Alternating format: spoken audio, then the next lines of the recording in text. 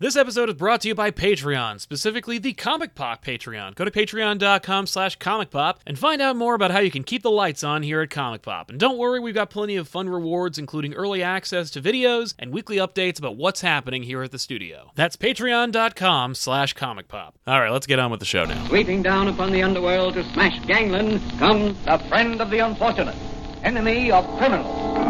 A mysterious, all-powerful character, a problem to the police, but a crusader for law. Hello, everybody, and welcome to Off the Rack. I'm Sal. I'm Tiffany. That's right, we're back. Actually, we were back last week. I'm happy to say this is the most consistent, it's been a while, but welcome to the comic book review show where we take comics from the past week, recap, review them, let you know what we thought about them, and then we'll give you recommendations for books that are coming out this week we think you should pick up. We got a lot of books to get into, but moreover, we have a bunch of cool things to talk about. The first of which is we have some super chats in the chat right now that I need to get to, but before that, I want to mention that there is a thing called the super chats, which you can use to participate in this show organically. We'll comment on your comments, respond to your questions, all that good stuff. And the reason why we focus on those specifically and not the main chat is simply because that helps us keep this studio alive and keeps us employed.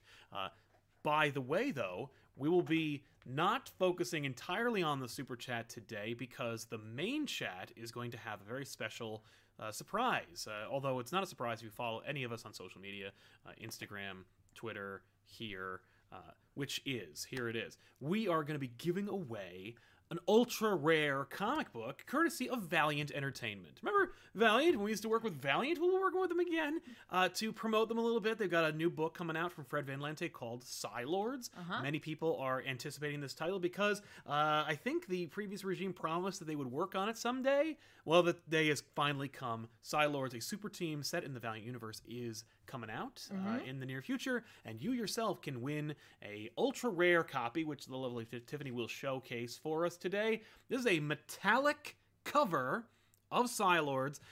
You can't really see it because we don't have any blacklight, but if you hold it up to a blacklight, it illuminates, not unlike that bioluminescence you see in the ocean sometimes. It's kind of or like if you have if you were a blacklight poster. It was like the 60s. Yeah, or but whatever. This not only is it metal, but it also has this really cool effect you can use. It also smells great, and I think this is only like one of two that exist in the world right now. I think they're going to make more, but for now, this is it, folks. So if you want to win it, you can in this episode specifically. Here's how to enter. First of all, if you enter into this contest, you need to be able to be contactable. That is to say, I need to be able to reach you, get your address, so I can mail this to you. So if you use the hashtag in the main chat, you'll be randomly selected to win this book. Someone at the end of the show is going to get this copy. But only enter if I can actually reach out to you and actually get you this book. Because if I can't reach you, I'm going to go to the next one. Thankfully, because YouTube keeps it, I can actually go through it and find somebody else. But it's going to be randomly selected thanks to our mod. And they're going to randomly select someone from this chat sometime during this episode who uses the hashtag PsyLordsPop. That's right, PSILORDSPOP. You can find it in the description below this video right now to get it more specifically if you don't want to spell it or if you don't want to write it down. So use PsyLordsPop at some point throughout the show in the chat, and you will be entered to win this book. It's just that simple. So we're going to randomly select somebody from the chat today to get this. Be on the lookout. We're going to pick you today, and then we're going to contact you tomorrow. Let you know you won. And well, you'll hopefully have already been here and know that you won. So, with that being said, simply use the hashtag PsyLordsPop, and we will have our mod keep a lookout for that as we go through the show. Can I dance this through later on, too? Oh, yeah, sure. Yeah, reminding people this book is available. Comes in a fun case. It's Ziploc, but, just to keep it... We'll show the case, too. Yeah, why not? Why not? Look at that. Very nice. Very, very, very snazzy. Don't... All right, fine. Now, and you may actually win some of Tiffany's hair. That might be more of an incentive for you to enter. No. Look at all the PsyLordsPop now. There'll be no hair. One strand of Tiffany's hair will be in the bag. Zero hair will be in that bag. No, we're not opening that no can of hair. worms. We're not going to do that. Don't. Zero hair. Don't do that. But so with that in mind, the trap has been set. Also, we're going to give you an ultra rare review of a book that isn't even out yet. that we're going to be able to talk about that Valiant's going to be putting out pretty soon. That's right. Bloodshot #1, getting a retooling, a new series, just plain old Bloodshot. Check it out. We'll talk about that later on in the show. Oh, also, that book, Psylords. That book is out, also coming out. We're going to talk about that as well. Okay. So, let's jump into it. Before we start with our regular reviews, Eric Grant says, more Saga on Back Issues, please. If you're not familiar with the show, of course, they have another show here where we take a comic and explain it to two people who don't normally read them. Tiffany covers the independent book from Brian K. Vaughan and Fiona Staples, Saga. I do. But Saga. As we've gone through the volumes, the first one, strong showing. Second one, not so strong. Third one, death. So it's kind of hard to cover that book when that's the flagship show for this channel. So, you know, it's why we don't really do it. It's been a few years, but maybe one day. Might come back. Yeah. Adam Asamoah is first. Sorry you are not, but you know what? You're first in our hearts. Thank you very much. As if Syed helping us out twice. Adam Thank Groves. you. I agree with Eric. More Saga would be nice. Hey, listen, I agree with both Adam and Eric. Gentlemen, I agree with you. Don't argue with me. I definitely agree. Just saying the numbers aren't there. Now let's say the first 3 volumes blow up, and if everybody watches volume 4, hey, that might justify it. It's hard to tell. It's hard to predict that, though. Daconaton says, sorry, not sorry, but next wave when? Hashtag silence. Next wave. Listen, if like those characters show up, hey, you know who's going to be showing up in Marvel Ultimate Alliance 3? Elsa Bloodstone. Yes, who is arguably the best part of Next Wave. That might be the carrot we need to get us on that track. Who knows? Well, you don't want to do the other book I read? Siege? No. That's a good one, though. Stars her. No. The other one that was recent that nobody read. Oh, yeah. Recent. The Monster Unleashed. No. The main series. No. Keep going. I'll remember what it is. Well, I'm not going to because I don't remember. No, I said I'll remember, not great. you. Well, keep it up. So, with that in mind, let's jump into the reviews. Shall us? Shall us? We shall. Why not? Us.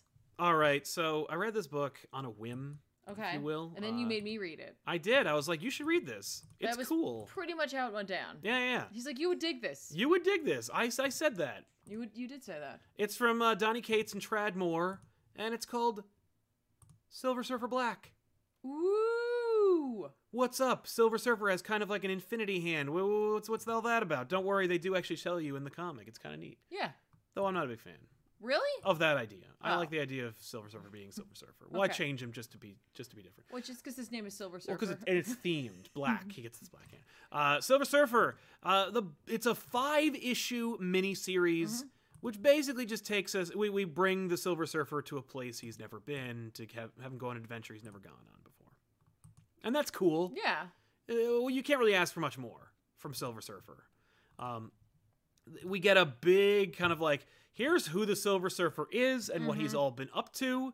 We watch him. Oh, God. I was going to say, it's very much like, hey, are you barely aware of who the Silver Surfer is? Yeah, are you barely That's okay. aware? I got you. Yeah, I got you. Now, they actually take more painstaking effort to explain like what his premise had been long ago, than to give you the context for like the adventure he went on to rescue a bunch of characters from a previous series. Yeah, that is where I was struggling a little bit. Right, because it's like, oh, I was okay. like, hey, is that Beta Ray Bill and Cosmic Ghost Rider? Yeah, they were all lost in another thing, and then Silver Surfer does his best to rescue them and bring them back into the comics, and then he himself gets lost in another place, time, dimension, whatever. At for some as a result, indistinguishable amount of time. Yes. But that's what's more important, is what the Silver Surfer is up to. And so Surfer winds up being kind of like lost in the darkness. He finds a light. He introduces himself to a bunch of like guardians of this odd-shaped temple. The Guardians themselves attack him. He gets into a cool Tradd Moore-looking fight. I do love the fact that he like sees these like obvious like video bad game guys. mini bosses. Yes. And he's like, hey! Hello! And they're like, get him. And he's like, what? Yeah, who would have seen this coming? Yeah, these Temple Guardians, if you will. Yes. I mean, like, and the fight is kinetic and odd-looking, but also very cool. You know. Well, his art, like, I was unfamiliar. Oh, yeah. With Tradd Moore's art prior to this, or unfamiliar in as much as my brain could recall at the moment that I was reading this, and I'm speaking about it right now. Sure. I find that it's very like graphic, like, and I don't mean like graphic like violence. No. I mean like graphic in the design, like Yes. a lot of like really cool shapes, colors, and use of color, use of shape in general. And I'm sure for some people they're like, "What the heck?" You know what I mean? Like, what's going on here? This is like a little out of my comfort zone. Yeah, yeah. I get it. I kind of dug it. Yeah, it's interesting. This book is already like kind of starting at zero. Silver Surfer doesn't notoriously sell well. It's a mini series that doesn't even call itself Silver Surfer. It's Silver Surfer Black. Yep.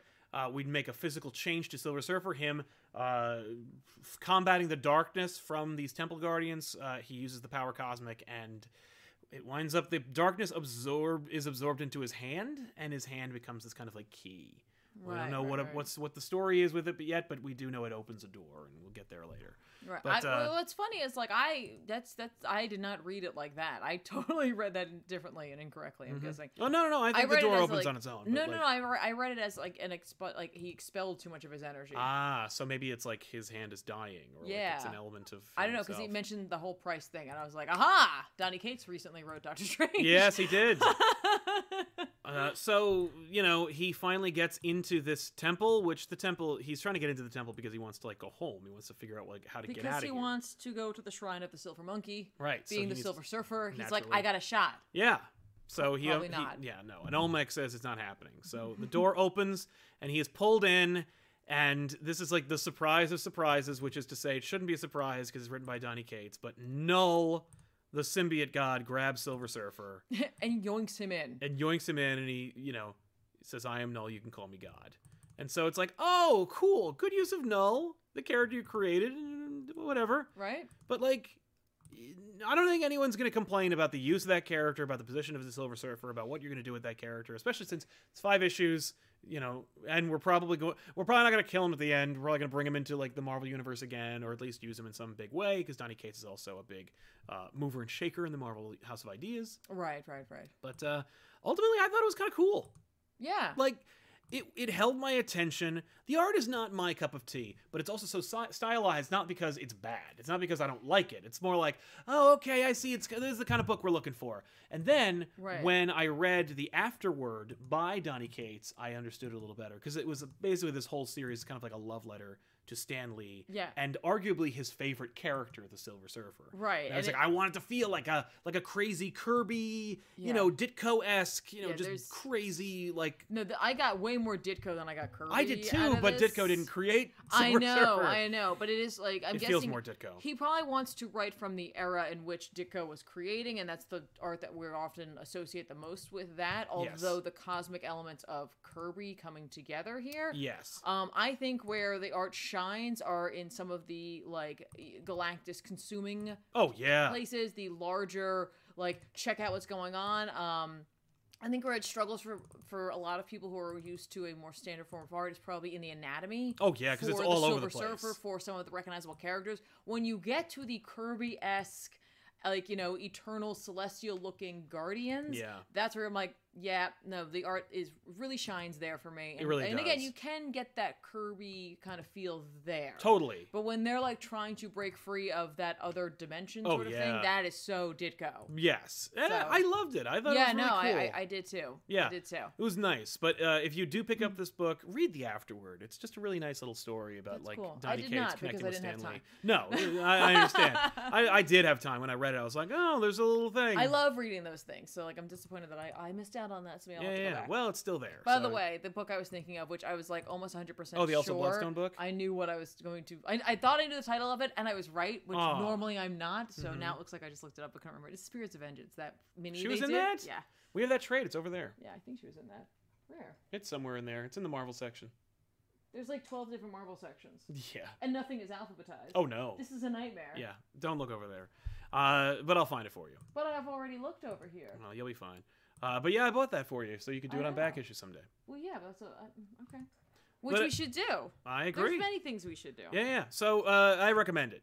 Silver Surfer Black is cool. It harkens back to a different era. It's good stuff.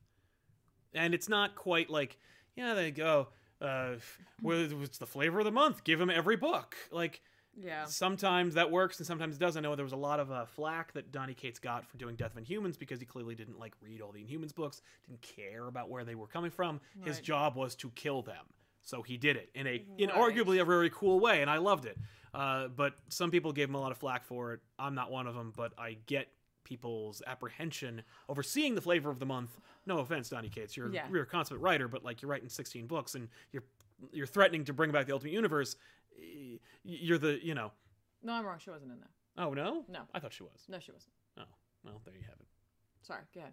Anyway. No, but I know what you mean. You think it'd be worse if you were a Silver Surfer fan, you might be like, oh no. Right, but I do think that even if you're a Silver Surfer fan, just trust that Donny Cates can tell a tight miniseries. You know what I mean? Yes. And so, at the very least, you know that even if he doesn't get all of the facts right, which can be maddening sometimes, like for me when he was writing Strange, I was like, okay. Right, like if I'm a fan and I can get it right, you're the employee, well, you should be able to do it. Here's the thing, I try not to be a stickler for that kind of thing. It's more or less like, did you at least read the story that came beforehand? Like, so that you can, like, harken back to that? And yes, no, maybe, I don't know. Right. But he does do a really good job on a mini, and it's pretty tight. Yes. You know? No, absolutely. So, like, you got that going on. Agreed. My brain made Satana into her. Oh, Satana's in that. Cool. Yeah, which is cool, but I guess my brain was like, it'd be better. Oh, right. Elsa Bloodstone, yeah, definitely. That's just where my brain goes. Yeah. What have you got? What's happening? I pretty much only read the stuff that you were reading. Okay. Because, like, we had such we had certain things we were reading for this episode that were special. Yes. So I had to make sure I got those in, and then I had to pick up a couple of things, and then here we are. Yeah, fair enough.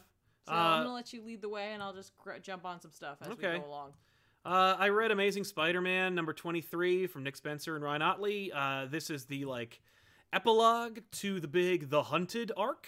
Okay. It is entirely skippable. You don't need to read it. It's a total waste of time. Don't worry. I really did love young Kraven there, ripping his clothes off like a professional wrestler. Yes. Well, I mean, reveal his wrestling costume underneath. Yes. No, it's you don't need it.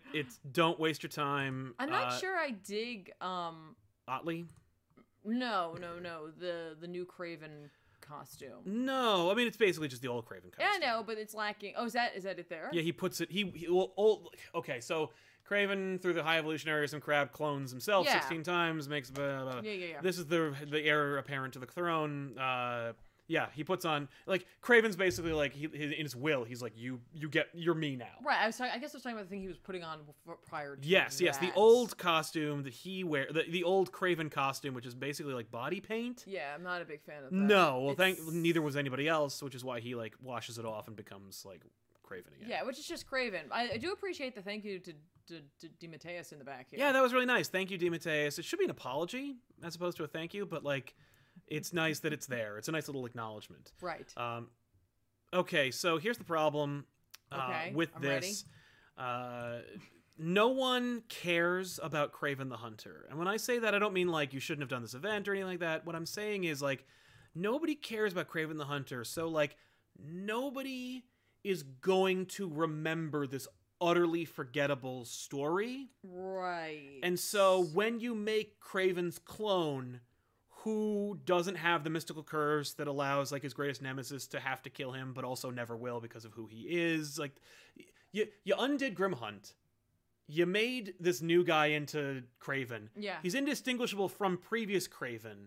So when anyone else other than Nick Spencer uses him again, they're going to forget. Yeah, they're just gonna write Kraven Rego. Yeah, and then people are gonna be like, "Whoa, wait, what happened?" Wait, but that's not real Kraven though. That's his replacement Kraven. He has a totally different origin, and they're gonna be like, "I don't care." They're gonna screw up. They're like, that's his clone. Yeah, because he was in a Spider-Man book. Right. He's a clone. Yeah, because he's in Spider-Man. I mean, it's too bad that it's, I don't know. If you enjoyed The Hunted, good for you. I'm glad you enjoyed this event. For me, it wasn't necessarily even a bad event. It's more like a who cared, who asked for this kind of event. And it's I guess Spencer must be just a big Kraven fan and wanted to kind of undo Grimhunt, give the weight back to Kraven's Last Hunt, but also still let the editors be happy because we can still use Kraven in Squirrel Girl books or something. I don't understand it. Maybe he's a DeMatteis fan and he wanted to honor him in that I'm sure he did, but he did it by bringing him back to life anyway. Right. By replacing him with fake Kraven, who no one will recognize is the replacement Kraven. I know. No one is going to do that. Because he is a clone and he's a true clone, he doesn't look any different? Yes. Like, they didn't do anything different? He did. He had the body paint, he had long hair, but he cut the hair, cut off one of That's what I'm saying, so he's utterly But distinguished. at the same time, I do appreciate that they didn't, do the very stereotypical thing where it's like, and he has, like, a crazy scar. Oh, no, like, I expected that, too. But they didn't do that, and I think that there's something adult about that. Yeah. But, I mean, there is something dangerous, as you're saying, though, where people will forget continuity in the future creator as well. Yeah. And then everyone will be like, wait, which Kraven is this? Oh, I know exactly what they're going to do. What they're going to do is, because if they use him in, like, 2 other stories, let's say he shows up in, like, a Wolverine book and, like, a Daredevil book, and nobody cared or read that the Hunted story, they will, like, clone conspiracy it and be like, oh, no, it's Kraven's soul, though. It went into his old body. Okay, if they're going to do that, they might as well actually do a story about that involves, because wasn't that chick his wife, Oh, Calypso? Yes, Calypso, his not wife, his mistress. His mistress. That'd be really cool if they actually did that. Like, she's just like, you're not Kraven, you're like a bullshit version of Kraven. Right. And so, like, she pulls him back, and he's like enraged because he's like, I finally had peace. That would be kind of cool. I mean, they did that with Grim Hunt, where his family did that. Yes. But it'd be cool to do it again, especially if they, like, did it as an homage to, like, Torment. Right, and then it's like, the question is, does the soul have the curse on it? Did the body have the curse on it? Like, will this new Kraven's body have, like, will he be more like a zombie or something? I was kind of excited because I remember, like, in Torment, this is going back about until 1991, but in Torment, when Spider-Man is poisoned by the lizard and he's tormented by Calypso's drums of whatever the hell, like, he wakes up in an alley and he sees Kraven again, but Kraven has a big hole in his head from when he blew his brains out with a shotgun. I loved that visual, and I loved the idea of, like, a zombie Kraven. They're not going to do that. It's pretty gross. But, like, that being said, it's pretty... Like, I'd be okay with zombie Kraven. How does he come back? Wait. He doesn't. It's a hallucination. Oh, because then this Kraven could, like, if he comes back in his own body, he can go... Or in the new body, he can go and get his own body. Because he's big into that. Yeah. He's big into digging things up. That's true. So anyway, I'm saying it's a huge pass. Don't waste your money because nothing really happens. Right. Okay. But like, the whole, like, emotional crux of the last event where it's like, oh no, like that worm person's gonna get Mary Jane. Nope. Oh. And the worm person's like, you thought I was gonna get her, but no, I've got a bigger mystery for you. The worm person? Yeah, the person made of, like, bugs. The centipede? Yeah. Okay. Yeah. That's what really threw me off, because I was like, you know what? Spider-Man could have a worm-based villain. Yeah, called Squirm, as opposed to Swarm, who's made of bees. Or the Nightcrawler. Yeah, except there already is Nightcrawler. Well, no, the Nightcrawler. The Nightcrawler. Not Nightcrawler. Yeah. Because then Nightcrawler can have a real problem with it. I like that.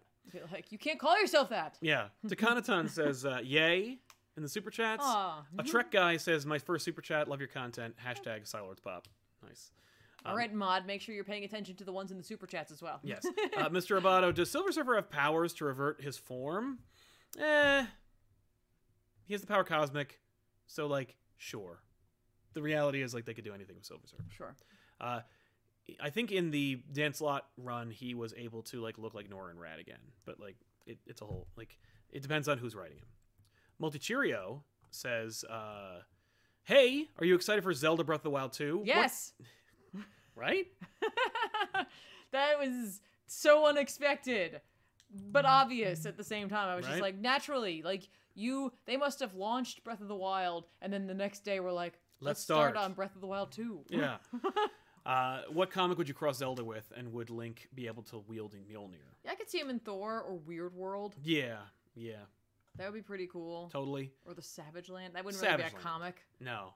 But I would like that. Savage Link. Yeah. I want Link in those places. I don't want Link in, like, New York or something. No.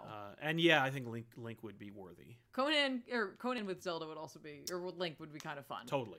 Like, just like, look at this little man. Yes, and he's a fierce warrior. Let's steal something. Mr. Nosterlager. Oh, wait, no, we could cross him over with Doctor Strange, because Doctor Strange would be able to see all the different forms of Link and, like, the multiversal versions of him, or not, based on, how you like to look at that continuity. Right. That would be kind of cool. Like, you've lived, like, 100 lifetimes, Link. Yeah, that'd be cool. I like that idea. Why don't you talk? Yeah. Mr. Nosterlanger says, it was great to see how passionate you were about Doomsday Clock last issue. I'm having a good time revisiting old reviews like Secret Wars and seeing you enjoy some tie-ins. Hashtag #SciLordsPop. Yay! Yeah, man. The Secret Wars, I've said, some of the best tie-ins I've ever seen in the world. Yeah. We're just saying a lot because of how I much hate them. Sal hates tie-ins. I sure do. But yeah, thank you. And if you haven't checked out that episode where we just talk about Doomsday Clock, it's a really good episode. It really was. Mr. Roboto says, how long till the Craven solo movie, Sal? Estimate? Forever? Like, if Sony gets their druthers and gets to do whatever they want, then like sooner than later. But like if Marvel like puts the hammer down on Spider-Man and stuff, then like never. Somnus says, thoughts on the Spider-Man Web 4 thing from Twitter? Well, yeah, Marvel tweeted a picture of like a 4 made of webs. I saw. People were like, oh shit. Alex Ross tweeted a picture of a still that he provided from Spider-Man 2's opening credits. Yeah. People thinking, including myself, they were making a comic adaptation of the Raimi Spider-Man 4, which I thought, hey, that'd sell money. That would make money. Why not? Yeah. Then today they released a 3. So it's a countdown. So it's probably the Humberto Ramos event that he said he was working on with Spider-Man editor and somebody else. So. By the way, did you see that thing? They just put this out, and I took a screenshot of it because I didn't purchase it because I wanted to see if it came in physical copy because I was looking at Comixology and I was like, oh damn, there's the Marvel Monograph series that they're doing apparently. This one was The Art of Humberto Ramos. Oh, cool. It came out on June 12th. And basically, it is it's 59 pages, but it's a 60-page book that celebrates Humberto Ramos's like contribution to Spider-Man. Oh, cool. And so it's a bunch of like images on one side, and then like some information about the artist, where they're coming from, what Spider-Man means to them, that kind of thing. I was like, that's really cool. Like, and they would like to do more of these. Yeah. So I just wanted to throw it out there. On Comixology, it is a 60-page or 59-page. Book that is $10 basically. That's not bad. So I mean, I think that's a fun art book, and if you like Humberto Ramos's version of Spider-Man, this might be for you. Or if you're a big Spider-Man fan and you just want to learn more about the artist's journey, essentially, it'd be kind of cool. And I want to support it personally because I'm like, that's a really great series idea. We should find out if it's digital only or not. Yes. I don't think it. I would doubt it is. So I bet you can find it. Yeah. So there you go. J. Felipe Garcia helping us out very much. Thank you very much, J. Felipe Garcia. You're the man.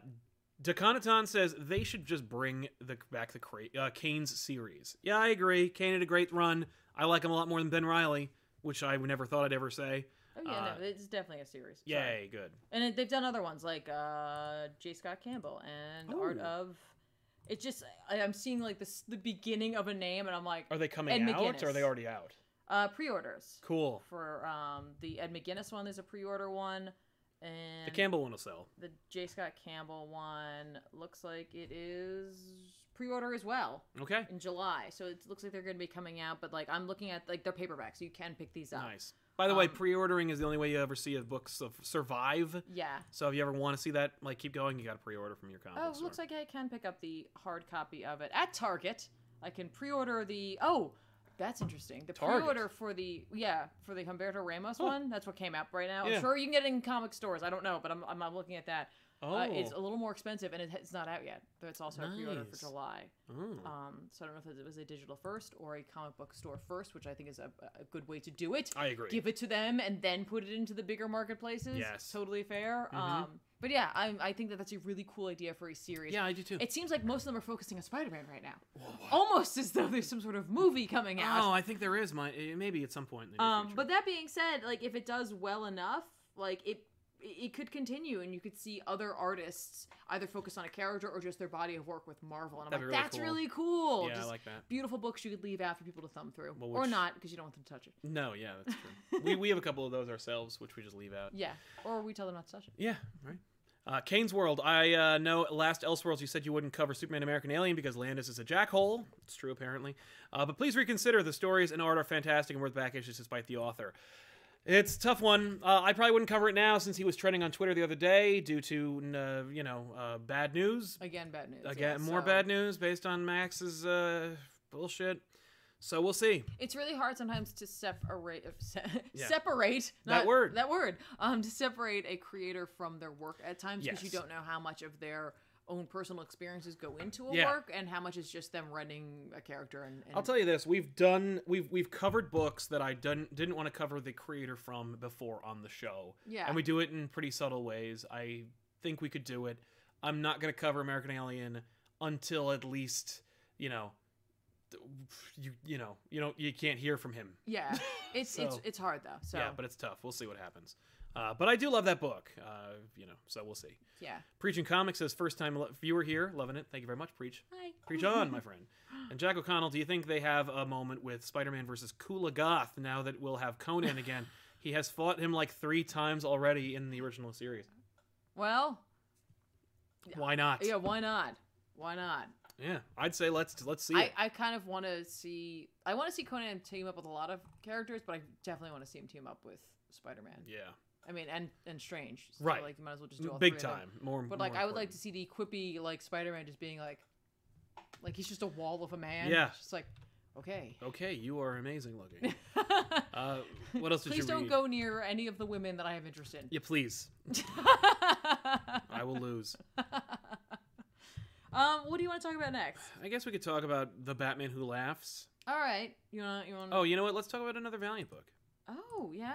Because we've been asked to talk about them because we were given exclusive access to them. Yeah, let's jump into it. So we're going to give the off-the-rack treatment to Bloodshot #1. Yes. Written by Tim Seeley with art by Brett Booth. Which isn't even out. It's not out. It's not out. But you can pick it up in the future. Yes. I don't know when, but soon. This is it's an ash can edition, so it's not in color. No, it wasn't, which was kind of interesting. Yeah. And, kind of weirdly works for the character of Bloodshot. The book, however, that you will pick up on the stands will be in color, which I think will be great. Okay. I don't know who the colorist is. So. I don't either. So, there you go. But I heard the name and I looked them up and they're good. Okay, fantastic. So, yeah. What do you? So let's. Why don't you tell us about Bloodshot #1? I talk too much. Tell us about what happened in Bloodshot. Just what happened in Bloodshot #1. This is like I don't know if I want to call this like necessarily a reintroduction. I'd say it's a character, reintroduction, but I think it's definitely a reintroduction to the character. You get definitely the someone at one point mentions what Bloodshot's all about, the nanites, the fact that like he has programmed memories into his brain, that kind of thing, and it's the question of is he a hero or is he a villain? What line does he walk? Yeah. That kind of thing. I'm assuming he's a hero. Right, but I'm just saying like that they're introducing this sort of like lore for the concept, Bloodshot. yeah, exactly. Introducing him within like the political world, like what kind of arena he'll be delving into. Yes. That doesn't mean he can't go and head off with like other heroes and deal with other things, but like this book is let's focus entirely on Bloodshot. Yeah, and let's not like complicate it by. He, as you said, like he's in the Valiant universe. Yes. But let's not complicate it by like referencing it too much. Let's focus entirely on Bloodshot. Right. Let's just get you into this world. This issue is definitely action-packed. Yes. It's like it hits the ground running in terms of action. Well, all right, not out of the gate. Out of the gate is very like political, like, oh, there's a meeting of like world leaders and that kind of thing. Yeah. And then like, oh, one of their itineraries has been redacted. Yes. And then like the lights go out and some other individuals show up who I cannot remember the name of for the life of me. Nope. But there, it's and you in wouldn't here. be able to, so don't worry about it. It's in here. They might be coming from the it's Black Bar. Black Bar group, which is actually okay. I was like, Black Bar, great name. And the way that they tell you the name of the organization is by having them redacted with a black bar. Yeah. It's clever. Clever if you know what they're doing and you're not thinking that the book is deliberately redacting the information and trying to like the way that they bleeped Beatrix Kiddo's name in Kill Bill for like an entire movie. Right. But knowing that it's called Black Bar, I was like, oh. Yeah. So that's clever. And like, I guess, either upon reading the last page, you get the first page, cool, whatever. There is they're clearly in Yemen. That's where they are. Mm-hmm. There is a group who is attempting to stop a like humanitarian group from aiding the city that they're in. Yep. And Bloodshot shows up to stop them from killing two, like a mother and child who were like stealing food from the like humanitarian group because they've all been chased off by this like mercenary group. I'd say so. Yeah, I call them a mercenary. Well, he calls them wage warriors. So I'm. That sounds like a mercenary group to me. So Bloodshot does a bunch of cool things, like jumps around, kills a lot of people. Talks a big game, jumps in a big tank, takes off. He says he's going to bring the food to them. Yes. And he totally botches that. Yes, he does. He blows it up instead. He completely screws up. Mm-hmm. But, like, at the same time, it seems like that's possibly, like, Bloodshot's going through some trouble right now. He's having a hard time piecing things together, what side he should be falling on. Right. And so it's almost like... he knows that it's the right thing to do. He knows it's the right thing to do, but he's also like, but I'm really good at killing, and, like, I'm really good at destruction and mayhem, and, like, I really want to help these people, and I totally ruined it. Right. And, like, all I wanted to do was help them. Exactly. And, like, what am I doing here? Right.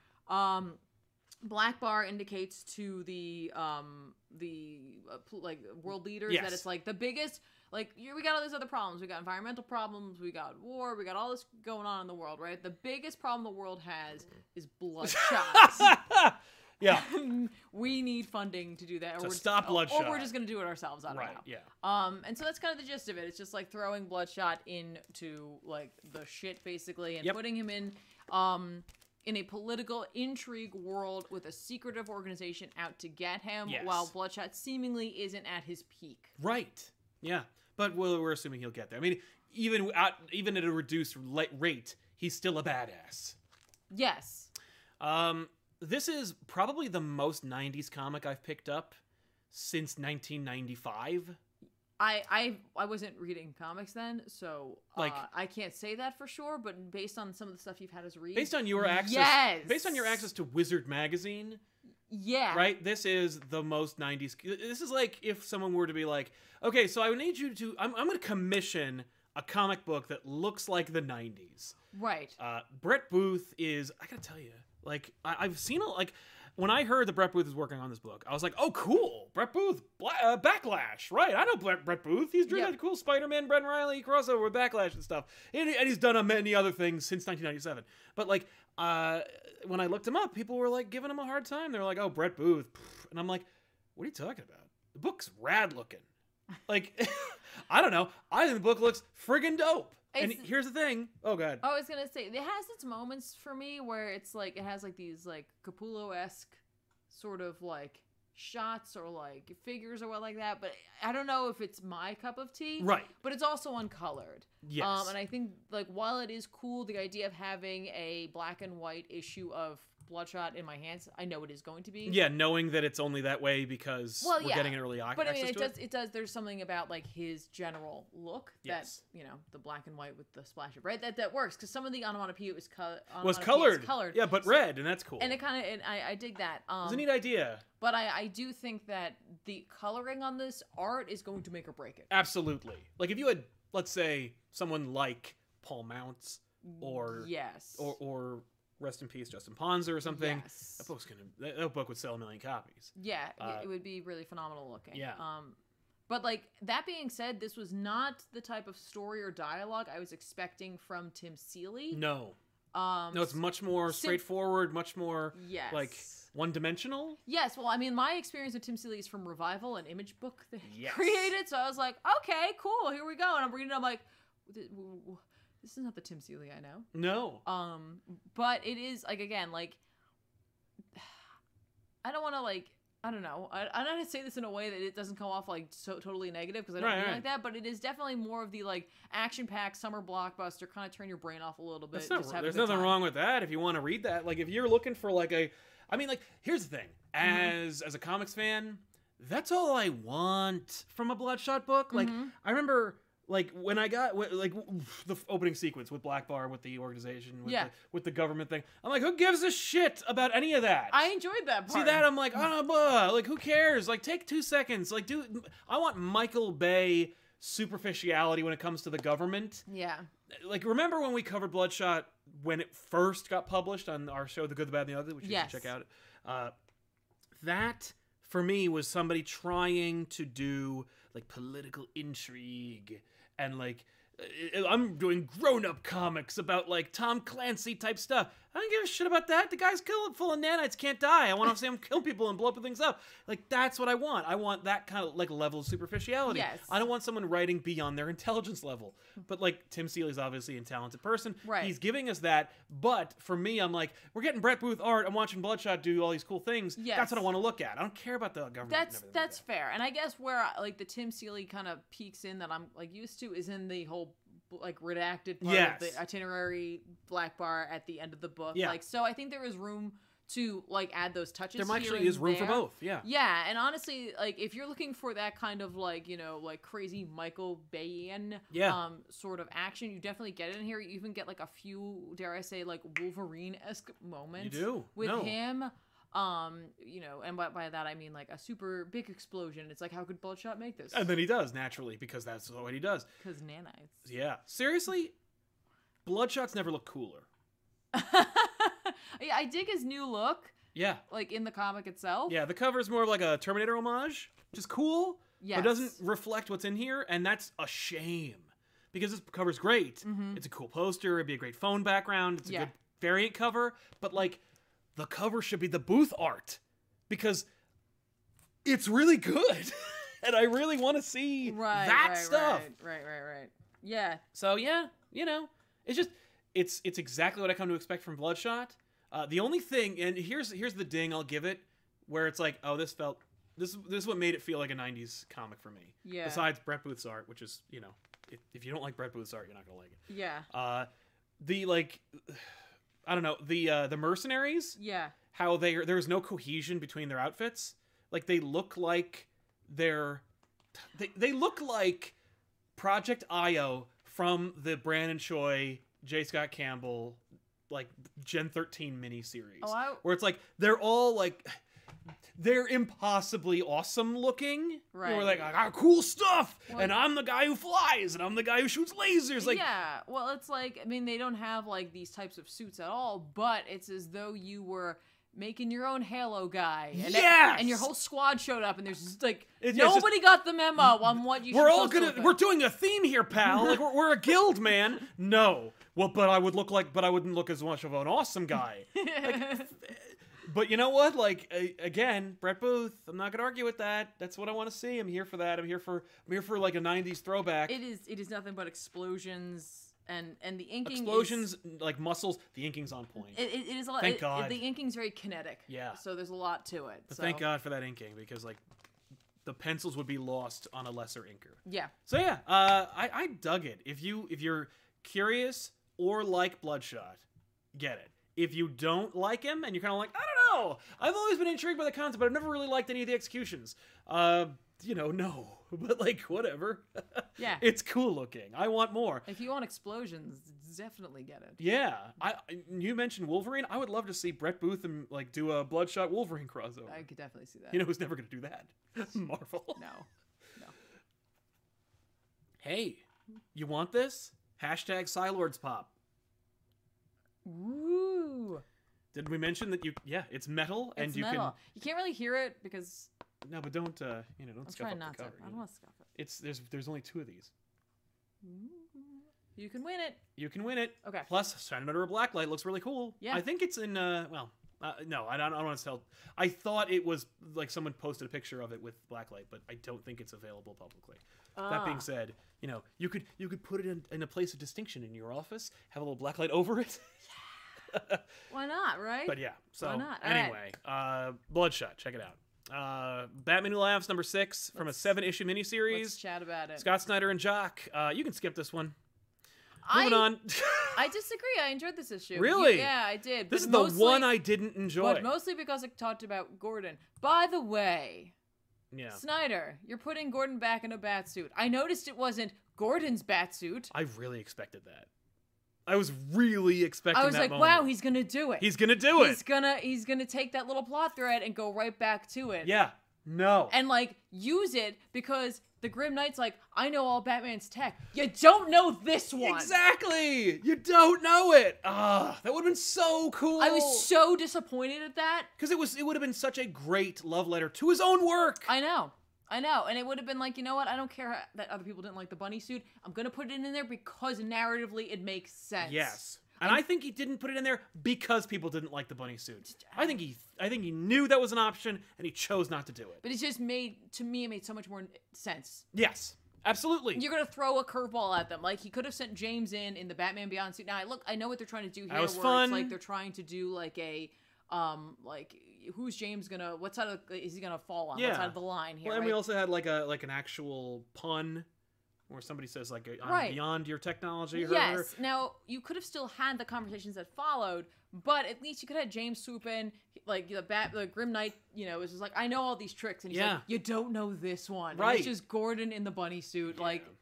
It's like, that's a cool moment for that or suit. James Jr. in it. That's fine too. Either way, that's like the biggest missed opportunity of this. Yes, I was truly disappointed in that. Although I do like Snyder trying to bring some more light to the Gordon-James relationship. And so that's why I enjoyed this issue, because as much as it felt like it was sort of a filler issue, it gave us a little room to breathe and have those interactions in a less rushed state. And I think he wanted that. I think that's the idea, because like it really felt like you really didn't need the issue, but I think he really wanted it to be able to flesh out stuff that you just don't have room for in a book like this. Yeah, and so while it feels like the Batman side of things is kind of stalling, right? I think there was the development in the other plot that I think is being less focused on. I agree. And I dug it. Like, yeah. I again, like, since Snyder is acting as though he's winding down his Batman stories, yeah. like he's trying to put that little like bow on this relationship. Mm-hmm. Again, missing the bunny suit, but fine. Yeah. I know Scott's not going to be watching this, nah, but I'm just saying. Honestly, I think the only time you're ever going to see that bunny suit is if you like commission Capullo to draw it for you. I would have liked seeing Jock's version of it too. Oh yeah. Like a more like visceral, like gritty version of that suit could have been kind of cool. Yeah, could have been kind of cool. I do like the introduction of like little Bruce Wayne. Yeah, that was a cool moment that I think didn't get enough room or the pacing was off with that reveal. Right. It was bizarre, and honestly, I think we're going to get more payoff in that in the next issue. I hope so, because for me, when it happened, I went, oh, and then it didn't go anywhere. Yeah. Like Batman Who Laughs is like, who cares? And I'm like, no, but that's the big thing. But no, I think that that's probably the key here, is that this is the thing that the Batman Who Laughs isn't counting on, and whether that end up being like some sort of blood transfusion using young Bruce Wayne. Like, no, young Bruce Wayne is filled with hope and happiness, and his blood cells are all the stronger for it. Yeah, he's full of Batmanium. I'm sure Alfred will come into play here. I hope caring for this young Bruce. Yeah. Or like at least taking like. Oh, that would be sad. Oh, I don't know if I want that. I do. I don't know if I want Alfred to be so sad again. Because you know he would be. He'd be like, oh, why? No, I think he won't be sad. I think if this Bruce Wayne makes it and they can put him back, he's just like, they're not all lost. Right. Yeah, that's a good point. And like that would bring him some like comfort. Yeah, that'd be great. That's kind of cool. Yeah, I if like that's that. what happens. I don't know. Yeah. I don't know. I do know what you mean though about the pacing of this issue. It just wasn't quite on. No, it wasn't. It was very inconsistent when you compare it to the previous 5 issues. Like, I've loved the speed, the tone, and the pacing of the last 5. This one left me a little short. What's funny is I haven't. I've enjoyed the last one. Yeah, in but particular, you didn't really I like the rest enjoyed of them. some other moments, and in this one I liked as well. But again, I think because it explored a relationship I had interest in, and so if you didn't have interest in that, I could definitely see people being like, I don't care, moving on. No, that's true. No, and I like all those things. It was just, but like, I agree. Yeah. Like, yeah, but it was really cool. Like, it was exactly what I would have come to expect from this book, but it left me a little cold. Okay. Like, a little bit. Right. And for me, there was just a massive missed opportunity. Yeah. I didn't even think about that. But, like... when they were, like, saying literally that, like, I know all the tricks, I was like, oh, come on. Oh, my God! I mean, here's the thing. It wasn't Batman's tech, so he wouldn't have it in the cave. So? But, of course, like... He could have told him to go get it! Well, the reality is, once Batman moved back in, he's like, I'm taking that shit, too. Putting on a stealth suit, I'm going back there. You can't have this, RoboCop company or whatever. Yeah, no. Yeah. It's just like, you go use the Batman Beyond suit, bust in, get that. Yeah. We're doing this. That could, I mean, like, here's the thing. I don't think that Scott has to argue with editorial anymore, but, like, maybe they told him not to. I'll have to ask him. I mean, I could actually reach out to him. I can ask him, like, did you think about using the bunny? Should have him on the show and ask him. Yeah. We'll pull his feet to the fire. Yeah. Where's the bunny? Are you ever going to bring him back? Is the bunny going to be in Last Night on Earth? He's going to be like, what is your weird obsession with this? He'd be like, it's my wife. My wife really liked it. Oh. What? She's the one who likes witches, right? Yes. Yeah. So, anyway, let's jump into some more super chats. Let's do it. But I recommend it. It's good. It's just like... I recommend it only because I think moments from this are going to play an important role in the next issue, and without it, you're going to be a little lost, especially because this is the penultimate issue. Yes. So I think you're gonna need it. Yeah, no, I agree. So don't listen to Sal's first version of this review, which was skip it. No, that's right. Yeah, no. Well, I was going to skip it, but you're right. Yeah. Lemon Pea says, why do you think in recent years Marvel has a better time giving prominent roles to heroes of color, yet DC fails with this to an almost pathetic degree. It depends on like what. For me, it's because some of their strongest characters of color belong to the Milestone universe, and they can't and won't use it. Yes. They would use it, but only at the expense of other people's intellectual property rights. Yeah. And so, like, that's kind of an issue. The other issue is like anytime legal has to get involved, it like discourages creativity, honestly, because it's just like, okay, wait, hang on. What canon can we use to check off all the boxes? I think that ends up being a true struggle for them. Yeah, they also really need to have a good idea. Like, if they were to say, like, we have a dearth of characters of color stories, I would rather they did than forced them. You know what I mean? Being like, we need to check these boxes. We need 3 books where characters of color are in it. Now, that being said, if they were to do that, I'll bet there's probably 1,000 pitches from all incredibly talented writers and artists and creators who are also people of color who would be happy to fill those voids. But that's another story. I think it also has to do with the fact that where DC mostly makes their money or with like their trinity of characters, you know what I mean? And like the Bat family is already very large. They introduced Duke, but like you already introduced him into a large pool of characters. Yeah, and Duke's gonna be in another book. He's in the Outsiders. No, I know that, but I'm just saying it's hard to focus on those characters when you've like added so many already. Yeah, I'd be the first one to say like, don't clutter Batman's rogues, but like. That's not at the expense of like Batwing and Duke. Batwing and Duke are at the bottom of the list of characters I don't want to see in a Bat book. No, like, I know. No, I'm kicking off lots of people way before we get even near those characters. Right. And I think like one of their more I can't say honestly via sales because I don't know, but one of their more recent like attempts at doing this with the new Superman that they did. But again, like you do have a lot of characters there, but not quite as many as are in the Bat family. Like there are many superhero or super like man characters. Yeah. Much like with the Green Lanterns. Right. You know what I mean? There are a lot of Green Lanterns. Yeah. John Stewart happens to be my favorite. Yeah. So I'm always like, and he's on the where the hell is John? And he is. So I was like so excited to see that, but you need someone who's passionate about that character to bring them back in. Yeah. Whereas over in Marvel, like they have a lot of mantle passing happening. Yeah, that's the thing is that also editorially speaking, Marvel isn't afraid to replace heroes or I mean the reality is like if you grab your copy of Secret Wars from 1984, you can get like Iron Man in that is James Rhodes. Yeah. Like they were not afraid to replace heroes for extended periods of time with anyone who made sense within the role. So like it wasn't that they were like, oh, we got to replace Iron Man with a black guy. It was like, no, Jim Rhodes would take the place of Iron Man because Jim's his friend and Jim knows the tech. Yeah. So like it made sense. And Marvel, even if they did it all at one time in recent years, where they were like, they may have gone too far at too much, you know, like, oh, we replaced 4 characters of the main pantheon all in the same day. Like, maybe that was pushing it too far, but it made sense organically within the story. Right. And so Marvel's not afraid to do that. Yeah, no, absolutely. And again, I think because of the fact that they do have these, like, mantles, it's easier to do that.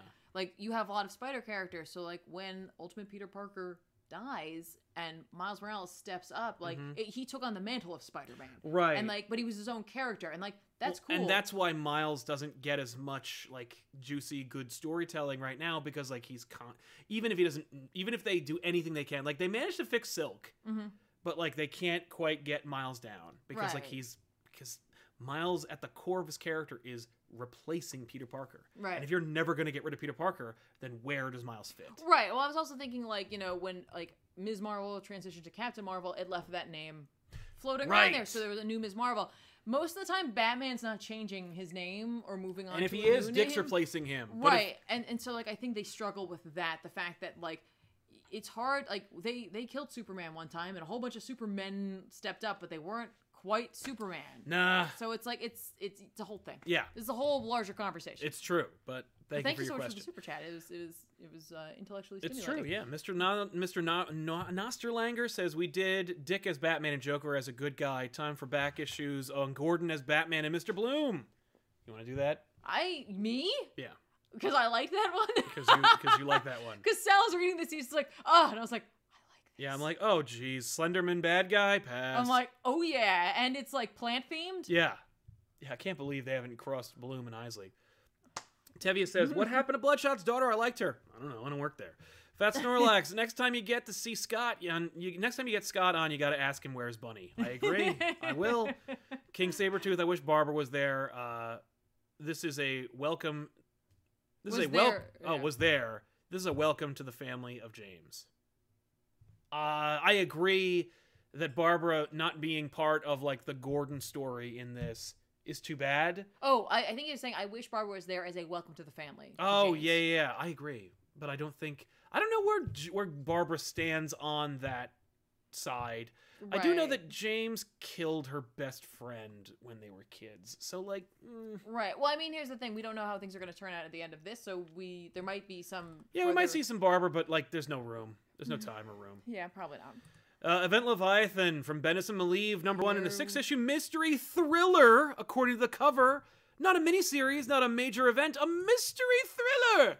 Because DC isn't sick of those, and DC fans certainly aren't tired of mystery thrillers that are miniseries from stunt authors at DC. So let's talk about Event Leviathan. Okay. One of the worst written Bendis books I've ever read in my life. I struggled with this one, and it was funny. There were moments where I was just like, I thought they were being really clever, honestly. Mm-hmm. And then I got a little further in, and I was like, oh. Through everything I thought out the window that was happening. Yeah. We can get more into it as we go along. Bendis hasn't been this bad since Elektra. By the way, go back and read Bendis's run on Elektra. Does that have really terrible art? Yes. Okay. Like, really terrible? Mm-hmm. Yeah, all right. Yeah. I can't believe this went out, which lends credence to the idea that, like, there just ain't no editors for this book. Right, now... Or for this creator. Conceptually speaking, like... The concept is neat if you can get through it. Well, I was going to say, like, Bendis's, like, DC version of, like, New Avengers, where it's like, here's a bunch of random people you'd never see working together. Kind of cool. And they're going to, like, do a really, like, we got to, like, detect and figure things out. That's kind of neat. No, great, yeah. The concept is cool. Yeah. Now, where I struggled with this, not only in a lot of the clunky-ass dialogue, while maybe it is grammatically correct... Oh my god. Yes. Did he who gave you that Kryptonian weapon drop you here? Right, which, okay, so I'm reading this and I'm like, what a really weird way to say this. And then they keep mentioning, like, they don't say it outright, and then they mention the fact that it's, like, Lois's husband, Clark Kent. And I was like, okay, maybe Batman and Lois think someone else might be listening. Right. Right? And I was like, okay. And they're right to think that. They're trying to keep up the whole, like, your husband was kidnapped. It was Clark Kent. He's not Superman. It's Clark Kent. Wink. And then later on, they just totally drop that facade. Yeah. And I don't know if that's because, like, it's Ollie. And it's like, there's no way you didn't know Ollie was there or that Trevor was there. But, like, if you thought someone else was listening, that's kind of cool. And then they just forget about it. They don't care anymore. And I'm like, oh. Mm-hmm. Oh, and then they repeat themselves a lot. Like, he uses words over and over again. Mm-hmm. And I can't tell if that's like an angry, sarcastic thing that like Batman's doing, or that's like I don't know what I'm writing. Yeah. I originally ended up looking up like a little bit of the like etymology of the word Leviathan to see if anything to do with like duality or like double. No, I mean it does have to do with things like intertwining with one another, but like. Not like this. I was like really trying to like be like, okay, let me see if there's something more to this, and like Bendis is better than that because he has been in the past. Yep. Not in a while, but he has been in the past. Yeah. Yeah. I struggled. with this. The whole issue was dialogue, which you'll never get a complaint from me about that normally. Yeah. In this you will, because the dialogue is just so uncomfortable and terrible. Like, I can't get through it. I mean, like, I did, because, like, that's my job. But, like, whoa. The use of character. Batman and Lois don't have the kind of rapport that I have seen before, nor would it make sense in the context of who they are and what they've done, which only furthers my problem with the Bendis dynasty over Superman, because it's like it's clear that like he has a agenda when it comes to Superman and what he's trying to accomplish, and anything that doesn't fit it is thrown away. Yeah, which like I've seen before, and sometimes it works and most of the time it doesn't, and in this case it's working for some people. Right.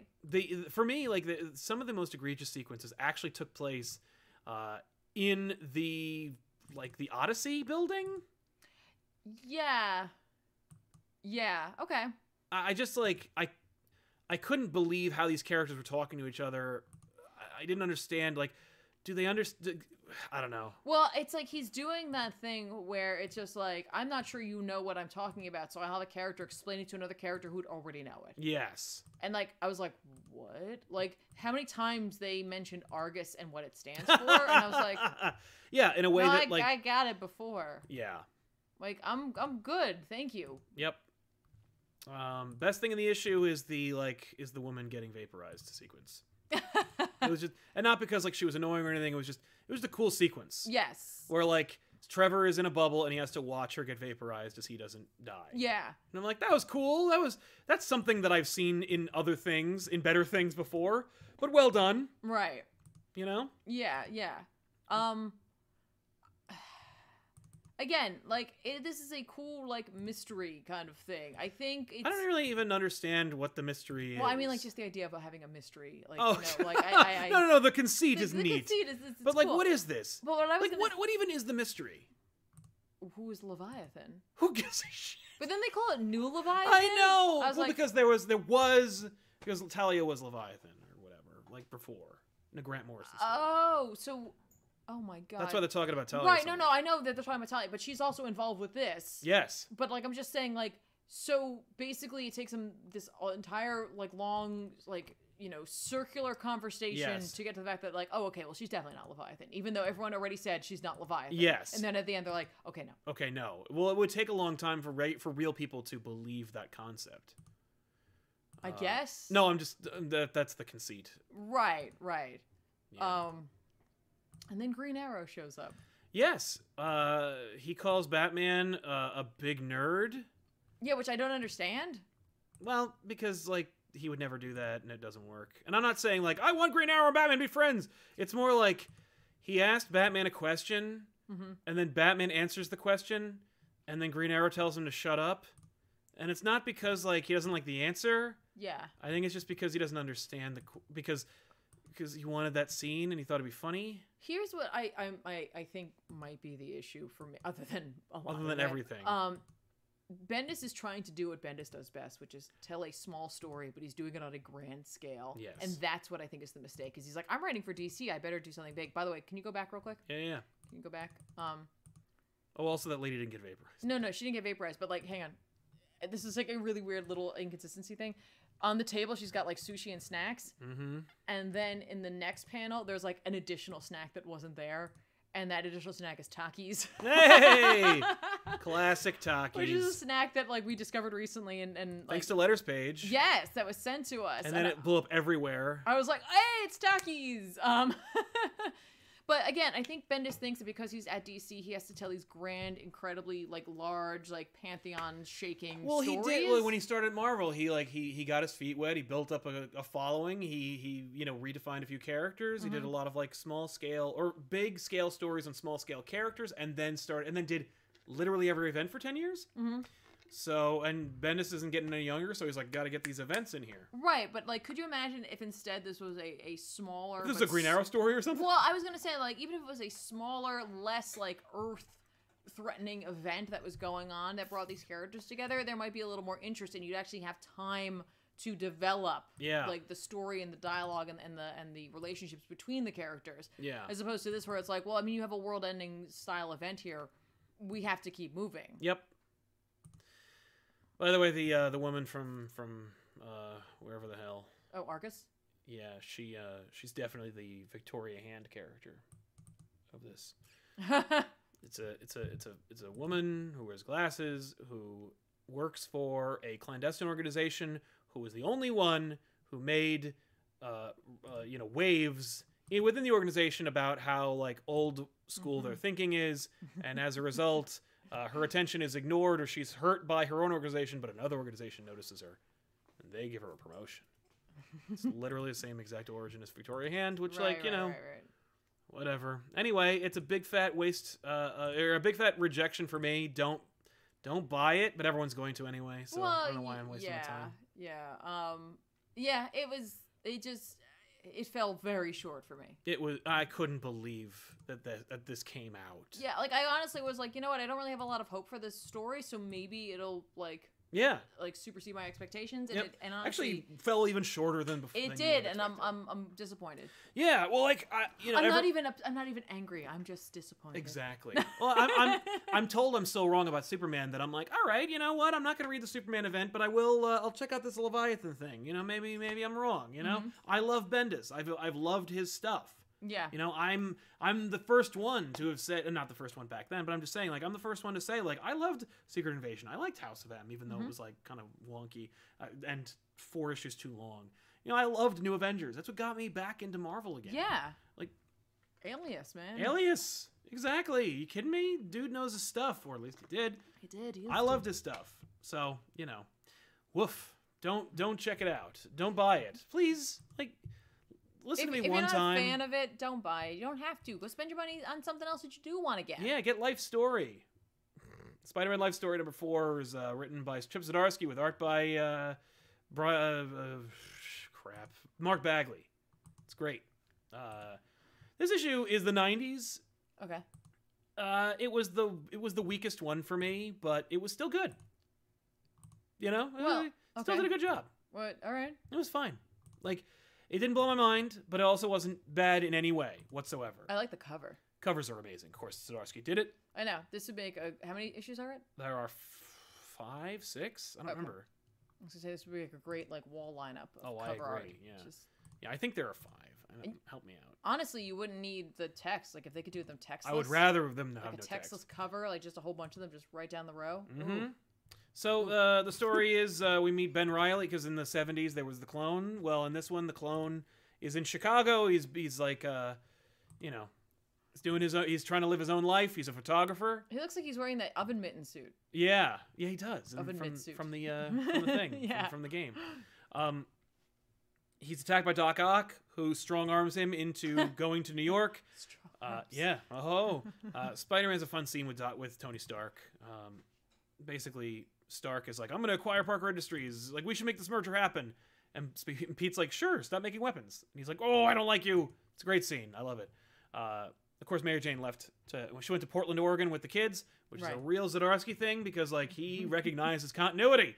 In the 90s, in the Clone Saga, Spider-Man, Mary Jane, her plan was when she was pregnant, she was going to move to Portland. Pete got a science job, and to move to Portland, Oregon. It's actually in there. How neat.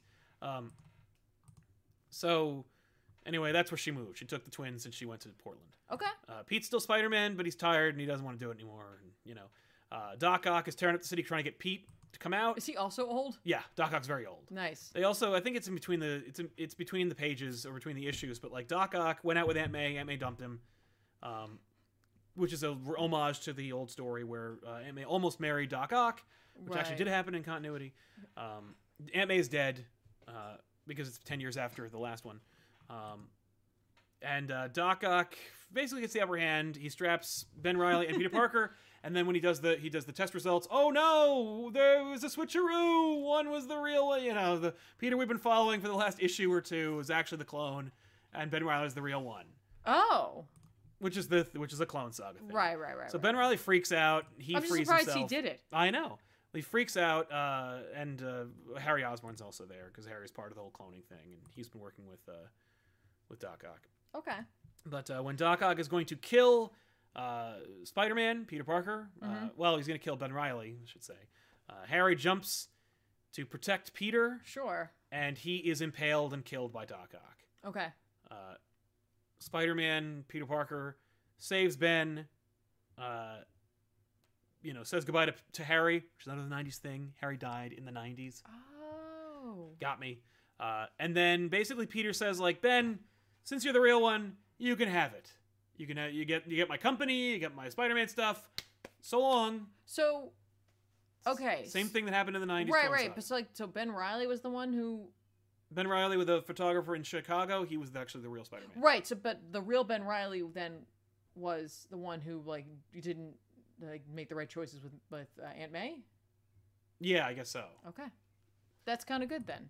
Well, so he gives Spider-Man his, like, stuff, he gives Ben his stuff. Mm-hmm. Then he calls up his ex-girlfriend. Well, I think in the earlier part of the story he was dating her, but Jessica Jones. Peter, after Mary Jane divorces him, he starts dating Jessica Jones. Wait, Peter does or Ben does? Peter does. Ben's not in the story, but forget about that. The story's about Peter. I just want to know who like... Ben is in Chicago. He didn't he's now in New York and he's going to replace Peter. Okay. So Peter was dating Jess. He disappeared for a week during the Doc Ock Ben Reilly fiasco. Uh-huh. So Jessica Jones is like, we're over. Our relationship's done. He's like, that's fair. Anyway, I need you to tell me where he is. So Jessica Jones reveals the location of Norman Osborn. Oh. Norman Osborn's living in a secret bunker in a garage, and he's just a doddering old man who reveals, not to Peter's total lack of surprise, that he manipulated the test results to try and make him feel crazy, and actually there was no switcheroo. That Ben Reilly is and always has been the clone. Peter's the real one, and Peter just doesn't want to be Peter anymore. Oh, and he's he like, wants you to can accept have it. Yeah. But he lets Ben believe the lie, and so they have this back and forth. Osborn basically is like, oh well, if that didn't work out, fine. I'll manipulate you some other way. Maybe I'll get my idiot son Harry to do this, that, and the other thing. And he goes, oh my God, Norman, you don't even know that your son is dead. And then Norman freaks out, sends the Goblin glider to attack Peter. Peter's like, I'm too old.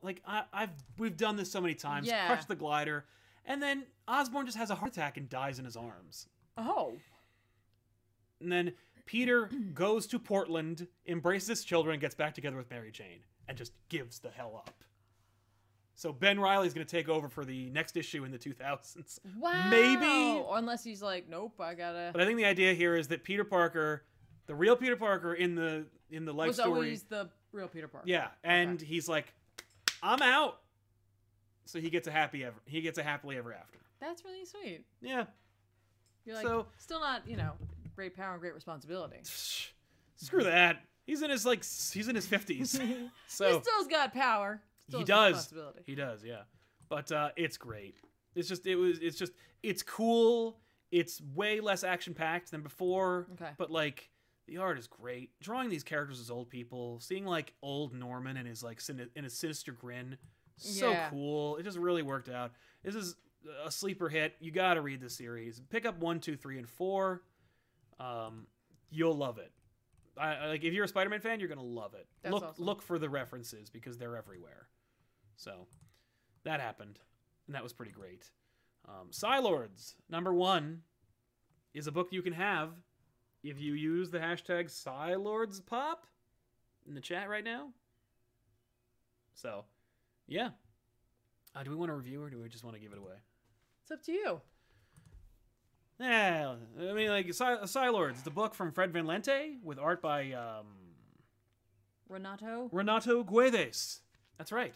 If you haven't seen it, we actually did a little little video giving you a rundown of who the Psylords are. So you can check that out as well. By the way, the art is enhanced pencils. So that makes sense. It's enhanced pencils. Yeah, it has a very Gabriel Dell'Otto kind of photoreal look to it. Yeah, the characters are hyper real. Yes. But the concept is simply that there are these 4 characters who are in what appears to be a supermax. They are all connected in some clandestine way where they've all been experimented on. Mm-hmm. They all have unique powers and abilities, of course, that they can use to free themselves, which in fact they do. They all have very distinct personalities. They come together. There's a voice in their head that's telling them that they're gods. Mm-hmm. And galvanizing them to free themselves from their prison, which they do. Yes. They then find the source of the voice that's in their heads, who is an old man. Yes. Who then basically says, I'm dying, and I don't have enough time to tell you your whole origin, like I promised. But you got to find out. But if you stick together, you'll figure it out. Yeah. Goodbye. And then he dies. Yeah. And then there's way more to it. But that's a quick and dirty version of what. Yeah, it reminds me of a more modern, little more anchored, edgier Eternals. Yeah. For me, it felt like a a team book about characters who get their powers from the same source. So it's like it feels like a Gen 13, but like not like teenage themed. You know, like an adult, mature, more like a Team 7, or something to that effect. The characters all have. It feels like Firefly meets Team 7. Okay, now I definitely got like more of the eternal like kind of thing, especially because there is space involved. There's definitely some cosmic going on here. Yeah, and they're special for a very specific reason. Yes. So yeah. It's neat. I'd check it out. Yeah. You know, it's cool. The art's fun. This was more up my alley than Bloodshot was. Right. Well, that doesn't surprise me at all. I think if I were to pick between them, I'd go more Bloodshot. But like, okay, this is cool. The premise is solid, and the art is nuts. Yes. Oh, but you can get this beautiful metal cover that no one else has anywhere by using the hashtag SciLordsPop. We're going to be wrapping up pretty soon, so I guess our mod... I have to stop doing that. Yeah, so it's not good. No, but our mod should be selecting the winner anytime within the next couple of minutes. Yes. So, did you have any other books to talk about while that's happening? I think that's kind of it, right? I mean, like, those are kind of all the books that we read that we want to talk about. I guess we can recommend some books that are coming out this week. Sure. Did you do that? Yeah. Let's do it. Right? Before we do, I want to thank everybody for being here and for participating in this contest. This is the first time we've ever done a giveaway on this channel, and I'm really, really happy that it's like going so well, that people are interested. We did other giveaways. On this show? Not on the show, you said the channel. That's true. You said the channel. I gotta recommend a couple of books. Amazing Spider-Man number 21 comes out. No, it's second printing, I'm sorry. Daredevil number 7 comes out from Chip Zdarsky. This is the other Zdarsky book that everybody should be reading. It's just really cool. If you love Spider-Man, if you love Punisher, if you love Daredevil lore, you're going to love this book. So definitely check it out. I was going to say Aquaman number 49. I want to give a shout out to that because our pal Victor Bogdanovic is working on that and he is killing it. I tweeted today because he showed us one of his like digitally drawn. It's digitally drawn. That's what blows my mind. Yeah. Is he's digitally drawing these pages, but they look like they are like made with charcoal, and it's just so good. It has like the shark mother or the mother shark or whatever, and Aquaman, and I was like, oh. So yeah, I'm gonna check that out because he is just doing such a great job with that book. It's right up his alley. Yeah. On Twitter, I mentioned that I finally came up with a Spider-Man pitch. Like I've always been kind of like. And if anybody's like, what's your Spider-Man pitch? I'm like, I don't really have one. I'm too close to the character, but I finally came up with one. Yeah. If I ever were to like put together a pitch, Victor Bogdanovic is my pick for the artist. Oh, that would be incredible. I agree, because I would love to see Vic on Spider-Man. Yes. Dude can draw action, and he can draw humans, and that's what Spider-Man is. Yes. So like somebody mentioned the artist for Garth Kirby and the Cook with the Gods. That's right, the same Victor Bogdanovic that did the award-winning. Not award-winning, much celebrated, not celebrated at all. Yeah. By the way, independent comic Garth Kirby. When I tweeted it out, I was just literally I wanted to support him, but I really wanted to like this image is just beautiful, and I wanted him to make a poster of it. And he is thinking about making prints of some of the work, and I was like, yes, do that. Do it. But he also was like, we got to work on Garth Kirby issue 2. I agree. I would love to see Garth Kirby issue 2. I was like, well, how cool that he still. Yeah, he still likes it. He still like has a torch. That's his first book. Yeah. I got one more book to recommend before, and also our mod Danielle has decided that there is a winner. I see that. I'm sure she sent it over to you. Yeah. So when we wrap up, we'll make the announcement. Oh man, Savage Sword of Conan is coming out. Yeah. So I'll be picking that up. But there is. Oh yeah, go ahead. I feel like I've been having a drought of things that like I've been following or I'm missing them. I can't tell anymore. Yeah. Can't even tell anymore. Okay. Go ahead. The book I have to recommend that's coming out next week is Superman Year One from Frank Miller and John Romita Jr.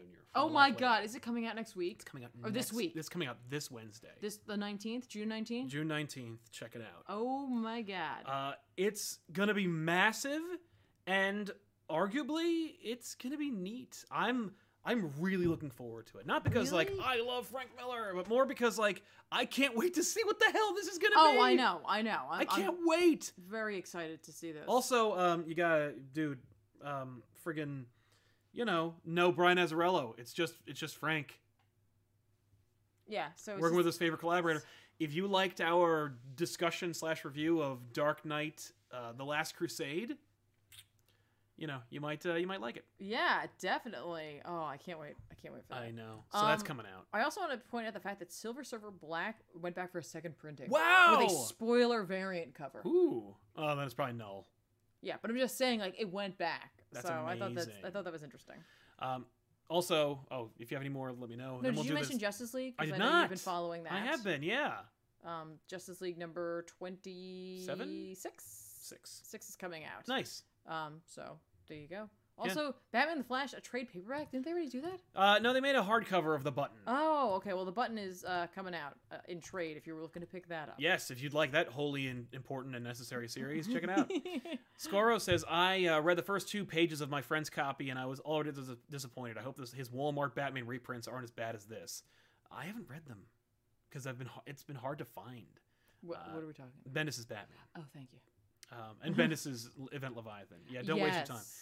That's totally fair. Yeah. Braden Peterson says, with the success of Spider-Man Life Story, do you think we'll get more life stories using other prominent characters?